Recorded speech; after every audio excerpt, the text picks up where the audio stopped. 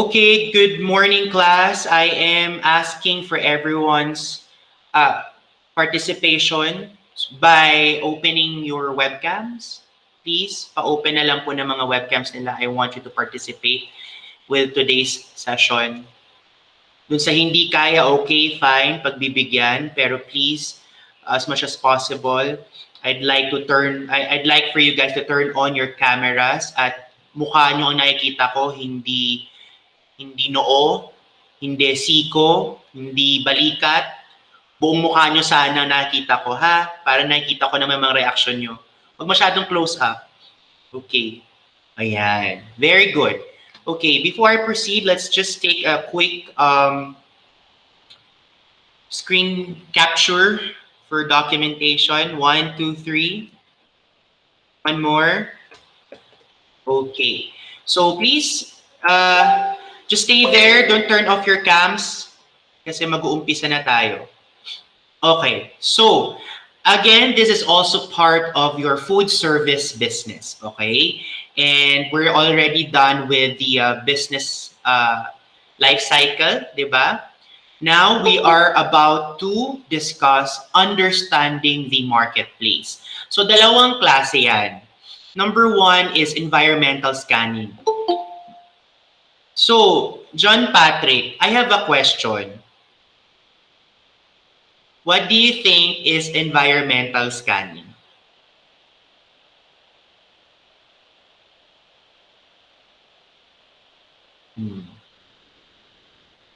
Yes? Uy, ngumingiti siya.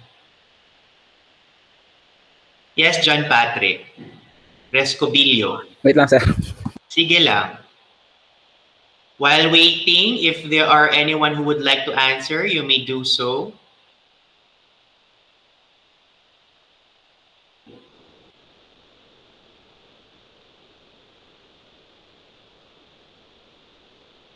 Sir.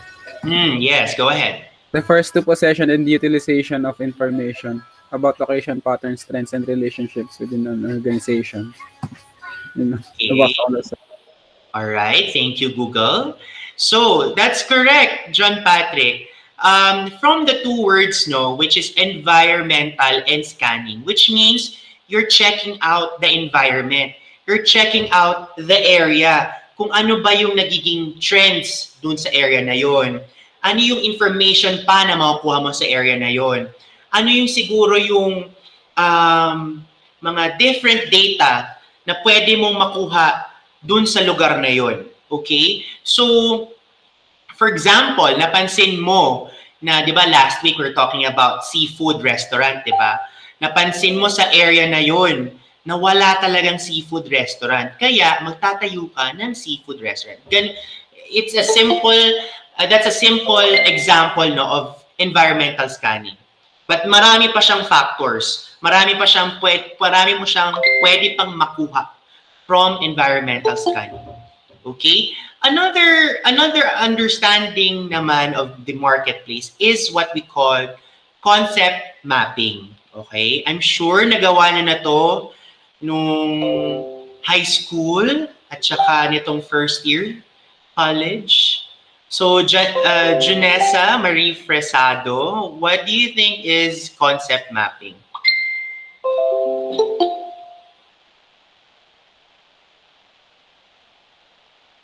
Yes. Lang po, sir. Kaka-join ka lang po. Sure.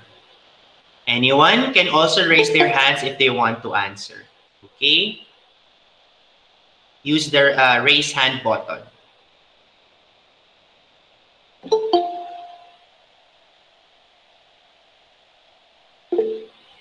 Yes, Roel.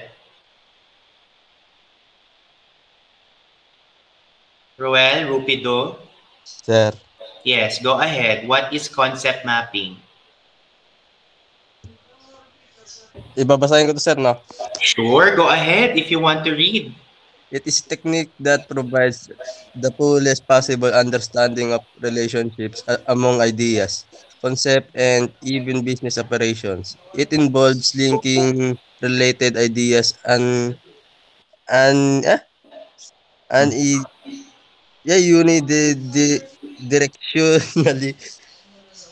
and expanding their number while brainstorming or investigating complex clusters or interrelated ideas. Okay. So let me show you an example of a concept map. Okay. So based on sa images ng Google, ganito ang itsura ng concept map. So for example, ito yung seafood restaurant mo. So yung first layer, no, ito, which is this one, like for example, nandyan yung menu, nandyan yung target market, nandyan yung SOP, nandyan yung place or yung lugar kung saan itatayo yung restaurant. And then from there, iba-branch out nyo pa yan. So for example, for menu, may soup ba siya? Meron ba siyang appetizer, main course, dessert, beverages? Tapos, for example, sa address naman, nasa kalsada ba siya? Nandito ba siya? Anong meron doon sa lugar na yon? Whatsoever. Ganon. So, iba-branch out nyo siya ng iba-branch out para makuha nyo or ma-extract nyo lahat ng ideas na patungkol doon sa inyong restaurant. Okay? So, that's concept mapping. Okay, let's go back to the slides. Ganun lang siya kasimple. For more information with regards to these two kinds of understanding the marketplace, there's Google and there's also YouTube. Okay? I've already put an example here, no, sa ating may video dito. So you can just watch this na lang during your asynchronous. Okay. Axel, can you read environmental scanning? Lahat po, sir. Yes, please. Environmental scanning. Number 1, consider an area's economic situation. A, is the economic strong? B, what are the demographics? The general characteristics and statistics of the human population. Are there enough people in the area to support new food service concepts? What other industries are opening in the area? What other types of hospitality businesses are in the area? Some of these are hotels, tourism outlets. Wait po, sir, di po mabasa. How much turnover has occurred in recent years and where? How many restaurants have failed? What types of restaurants were they? Hanggang number 2. Sige po.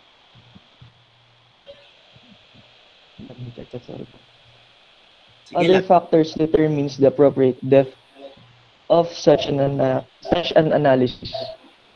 Tuloy ko, sir. Okay, yun lang. Pam? So, looking at these questions, no, what have you realized? Anong napansin mo?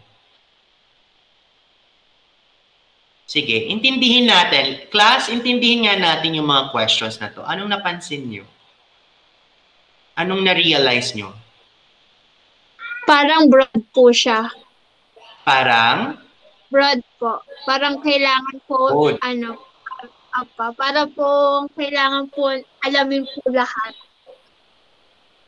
Yung environmental po, ganun po. Correct.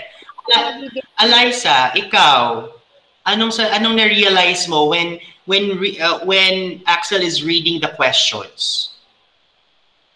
Sir, ang dami pa lang dapat alamin sa mga ganyang situation po.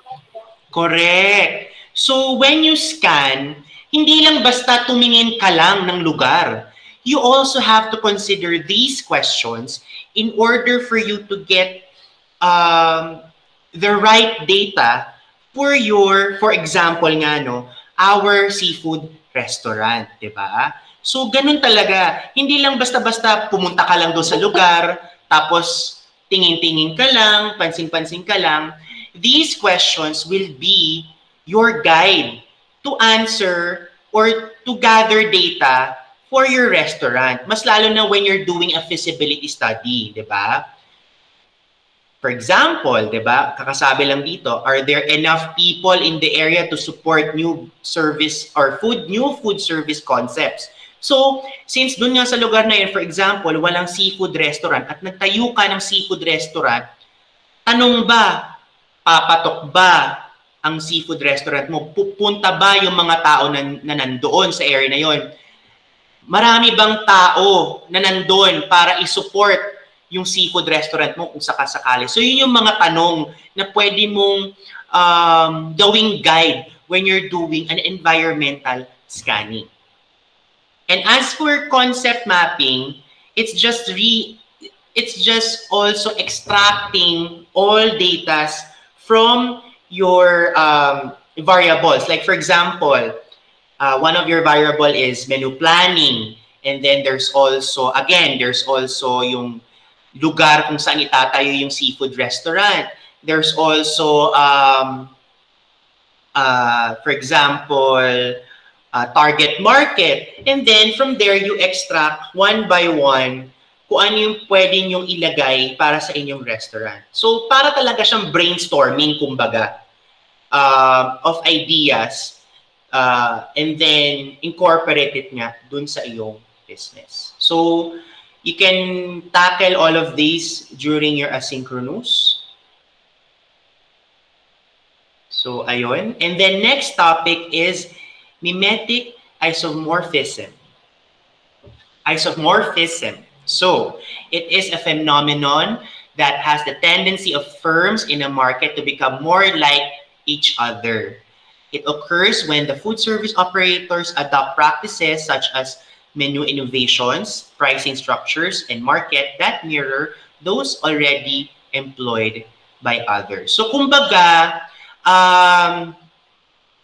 nagkakaroon ng copying of best practices among, for example, restaurants. So, like for example, ikaw yung nauna sa lugar nyo ng seafood restaurant, and then meron na namang pumasok na isa pang seafood restaurant, hindi buhay niyang kinopya yung sayo, pero binago niya lang ng konti para maging sariling, maging unique yung kanyang restaurant. By how? By changing a little bit of, the menu or ingredients, kung paano lutuin and whatsoever. So another example then, is yung burger restaurant industry. There is what? Give me examples of restaurants na nagsiserve ng burgers. Burger King. Burger King. Next. Wendy's. Next. Zarks po, sir. Zarks. Zarks ba? Sabi mo? Ano yung sabi mo? Axel? Opo. Okay. Zarks. Ano pa? Minute Burger po. Minute Burger. McDonald's. Ano pa? Mushroom Burger. Pwede rin, dito sa Tagaytay. So, in short, this phenomenon is similar to what's happening within the burger business, na nagkakaroon ng likeness sa isa't isa. Nagkakaroon ng pagkakatulad sa isa't isa. Because, napapansin din minsan ng ibang restaurant na, this is a good practice, this is a good practice that we could incorporate din sa restaurant. Or, marami talagang tao na mahilig sa burgers. So, why not magtayo ng isa pang burger restaurant and let's see kung papatok, diba? Next.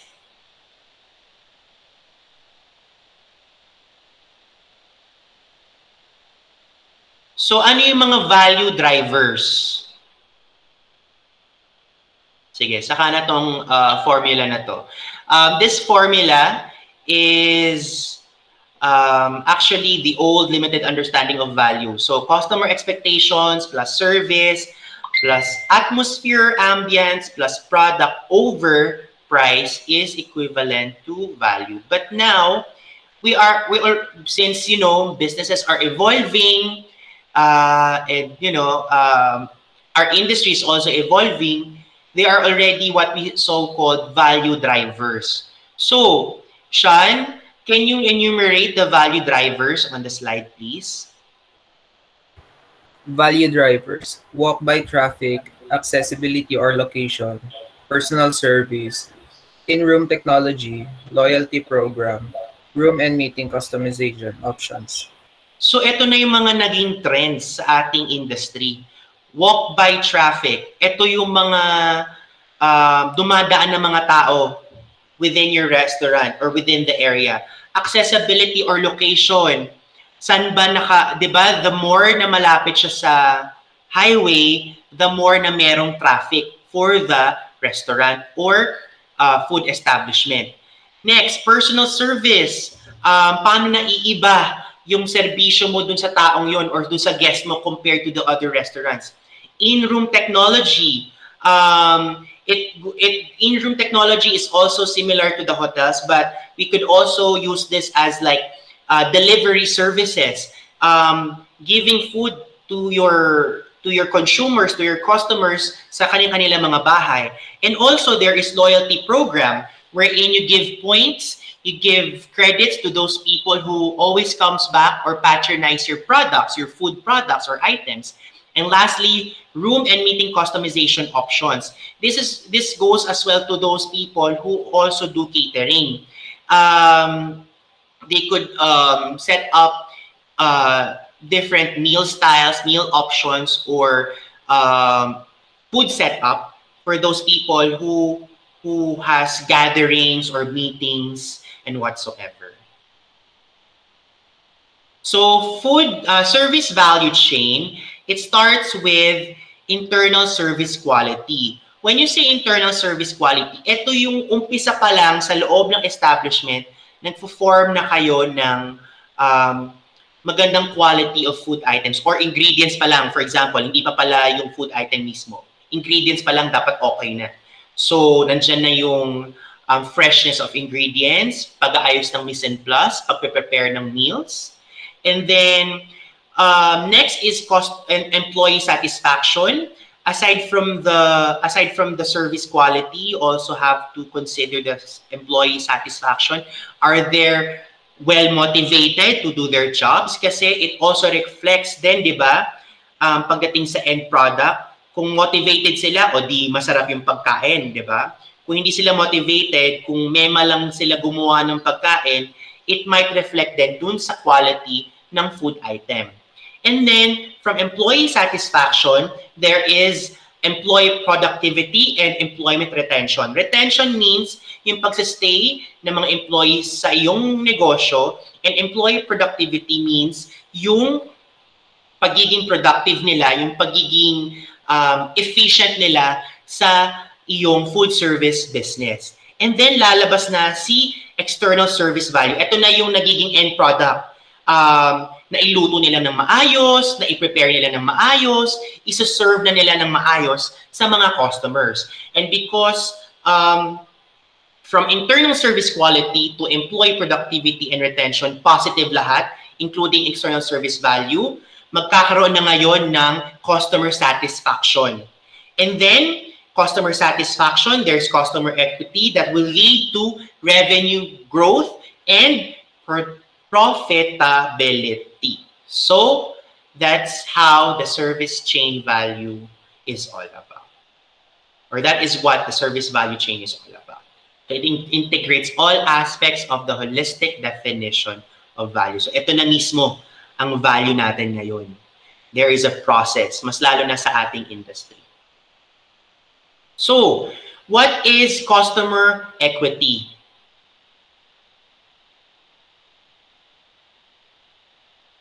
Zaira, can you read, please, what is customer equity? Customer equity. It is the strength and value of the relationship between the customer and the organization or brand. It has three drivers: value equity, brand equity, and retention equity. Okay, thank you. So, it is as simple as the relationship between the customer and the restaurant, specifically in the food service, no? Or food service establishment. So ngayon, meron ngayong three drivers of customer equity. Number one is value equity. Value equity is the customer's objective assessment of the utility of a brand based on perception of the value, what is given up relative to the value of what is received. So dapat, kung ano yung nakikita nila, kung ano yung naperceive nila, dapat ma-equate din yun sa kung anong matatanggap nila. Because, for example, McDonald's, no? Nakita nila si Big Mac, ganun ang itsura. tapos na-receive nila, hindi pala ganon, hindi magiging maayos yung value. Hindi magiging maayos yung customer equity. Hindi magiging maayos yung relationship between the customer and the food establishment because hindi nagtugma yung perception or yung nakita ng or yung ine-expect ng customer dun sa ibinigay sa kanya ng food establishment. Clear po ba yun pagdating sa value equity? Yes po. May questions kayo so far? Mabilis ba masyado? Information overload ba? Okay, sige. Silence means nagagets nyo yan. Okay. So next, brand equity.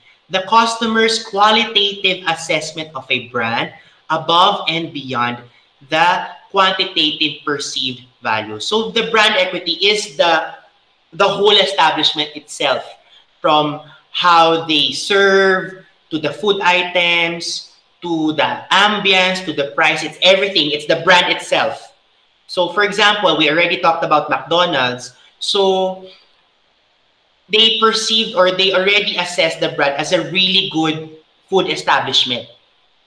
So dapat it's also above and beyond then dun sa perceived quantitative value. Okay? So that's brand equity. So kung maayos yung assessment nila dun sa brand na yon, maayos yung quality na naibibigay ng food establishment for their customers, definitely maganda ang magiging relationship between the customer and the food establishment or business.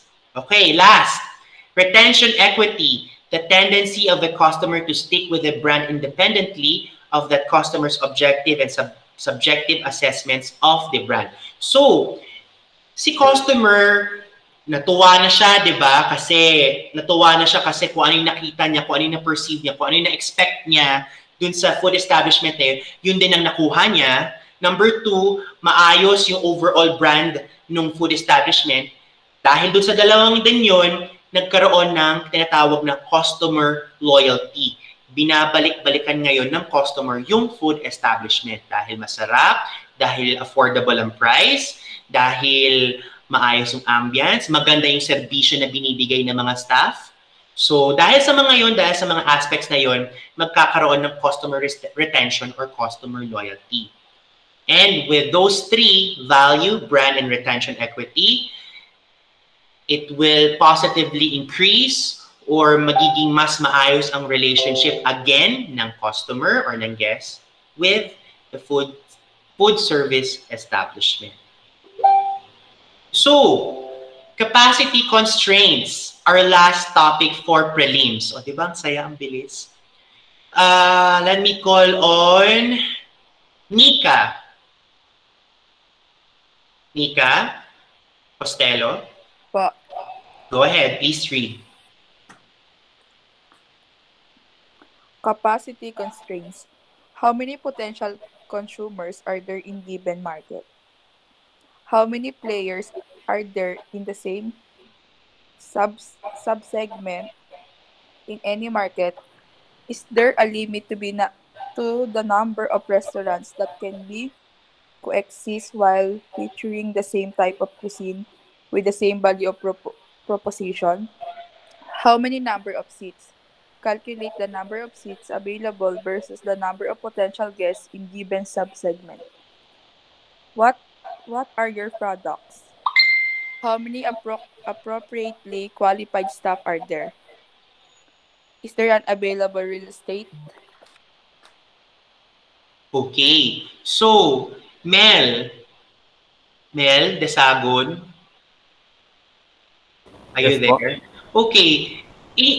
In your own personal understanding pa, what do you think is capacity constraints? Or what are capacity constraints? Ano ibig sabihin nun?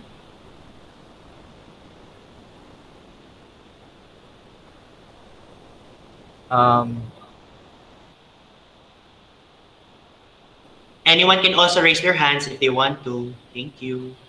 Yes, Mel, go ahead. Sige lang. Ano lang yung pagkakaintindi mo?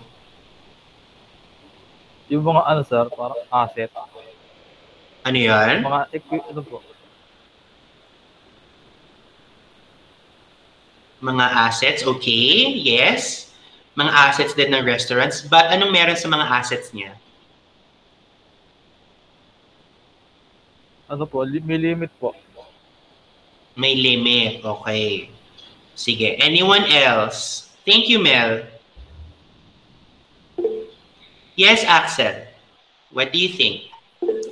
Kung gaano daw po kadami yung dapat na ibigay na yun nga po, limit ng restaurant. Kasi kung halimbawa pong kakaunti naman po yung customers, that hindi po ganun karami yung seats, para din po makasave ng space. Pati po sa mga equipments. Pati na rin po siguro sa mga pagkain. Kasi kung hindi naman po gaano karami yung customers, marami pong masasayang na pagkain kung marami yung bibili. Okay. Thank you, Axel. Aldwin, last, your insights regarding capacity constraints? Sir, try lang. Sure. Para sa akin, amount of needs ng isang establishment, then yung pagbawas at pagdadagdag ng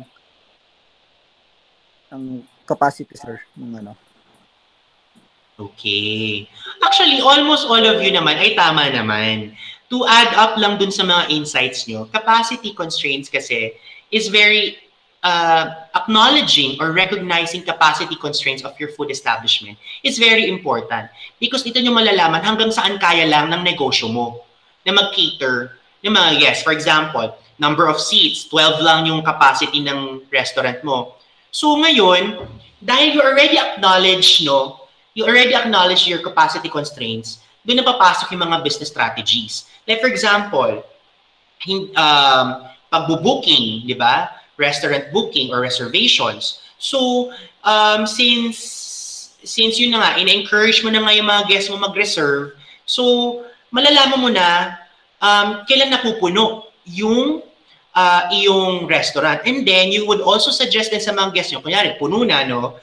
Sabihin mo, sir, would you like to have your lunch na lang 1 p.m. instead of 12 p.m.? So ngayon, mas na ma-maximize nyo ngayon yung productivity ng inyong food service establishments by transferring your customers from this specific time to another time. That's one example pagdating sa recognizing your capacity constraints. That is with seats. How many number of seats? Paano naman yung how many potential consumers? Syempre, ganun din. Same thing.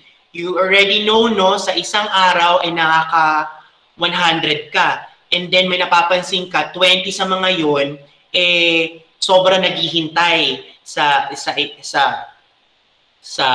pag-serve sa kanila. So ngayon, you can either do the first technique, which is let them know to have their lunch na lang or their food to go na lang to the restaurant at a given time, or pwede mo na sigurong i-expand na yung negosyo mo kasi dumadami na yung customers mo So you also need to come up with additional chairs, tables, kasi papansin mo dumadami na sila So dapat you already have the capability to increase your capacity to cater your guests. So ganon, you have to recognize your capacity constraints. You have to recognize kung ano yung limitations ng business mo. Because if not, di ba nga, sabi nga sa business life cycles, if you don't acknowledge the problems or the mistakes, umpisa pa lang, magiging malaking problema yan in the long run. So that's it. Ganon lang kadali ang capacity constraints. Do you have questions pagdating sa topic na to? Wala na po. Wala man, sir. Okay, that's it. That's your prelims. Food service introduction and food service business. That's it. Yun na yun. Let me just remind everyone lang kung ano yung meron ngayon sa inyong Schoology. Okay. So let's go to Schoology. So, alam kong actually hindi ko na kayo ina-encourage magsulat ng mga notes kasi nilagay ko na yung handouts niyo for prelims sa week 5 at the end of the week, at the end of your prelim week. Or yun, at the end of your prelim grading period, nilagay ko na yung prelim handouts niyo. Nandiyan na lahat yung pag-aaralan niyo for your prelim exam. Okay, so for week 4, yung assessment nyo will, your assessment consists of understanding the marketplace and customer's perspective of value. Yan yung week 4 nyo. So, tinapos ko na. Tapos, week 5, we'll just have a quick rundown of our prelim. And then, I'll check on you guys with regards to your presentation. So, at least man lang naumpisahan nyo na to kasi mahirap matambakan kasi I'm sure hindi lang ako yung subject nyo. Marami pa kayong subjects dyan. So, ayun. That's it for your prelims. Actually, nagawa ko na nga yung inyong preliminary major examination. So, ready na siya. And it's just multiple choice. Wala nang essay. Okay. So, do you have questions with regards to your prelims? Sir, kailan po ulit present yung presentation namin? Okay. Your presentation depends on the schedule. So, let's check. I'll give you an example. Okay. So, we have the course calendar, right? Okay.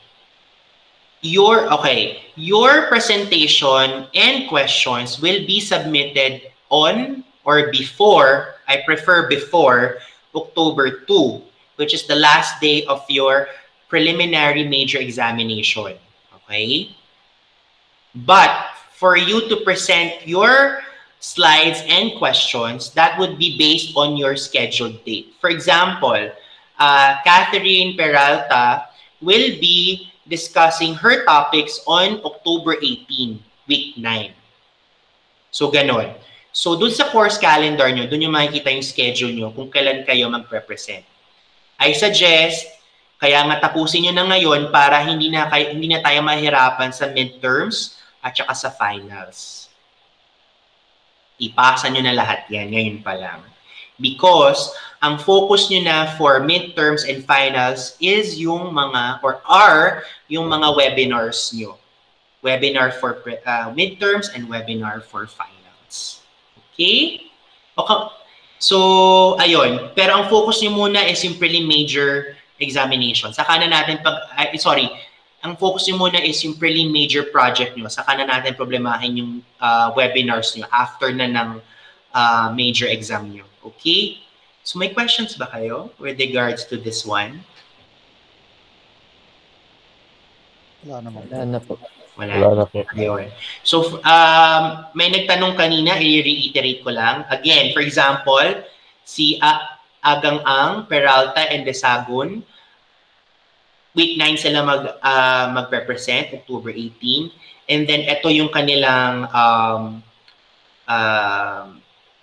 topics. Pwede nilang paghati-hatian yan. So, for example, si Peralta, gusto niya Science of Marketing and Social Marketing. Tapos yung isa naman, Strategic Marketing and Service Marketing. And then yung isa naman, Marketing. Depende sa kung sino yung ano yung napag-usapan yung topics. Kayo nang bahala dyan.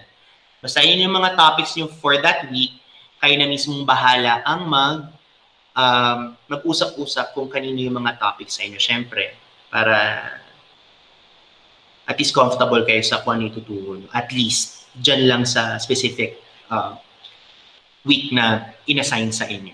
Okay. Questions? Sir? Yes, go ahead. Yung paggawa po ba ng PPT, kanya-kanya rin po yun? Ano yun? Yung paggawa po ng PPT, PowerPoint presentation po. PowerPoint presentation, yes. What about?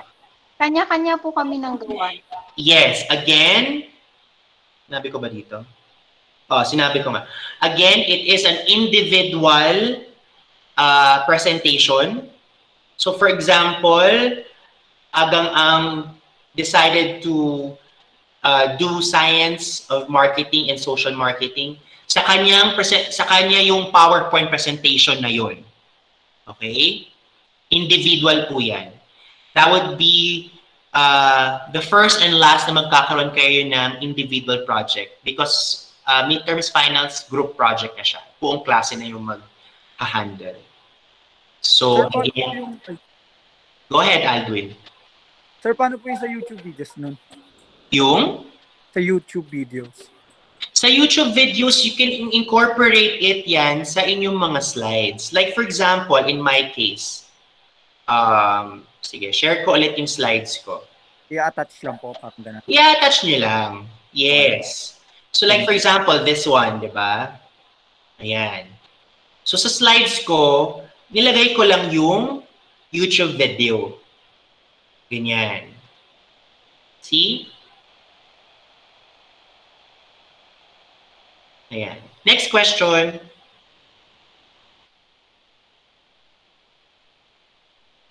Sir. Anything else? Oh yes, Christian. Sir, paano po pag kunyari yung kasama po dito sa topic? Ano kunyari daw? po sir, sir, di ba po sa ano po, individual topic po, so paghahatian po yung topic na naka-assign. Paano po sir pag kunyari yung kasama po dun sa topic na yung lumipat ng school, ganun?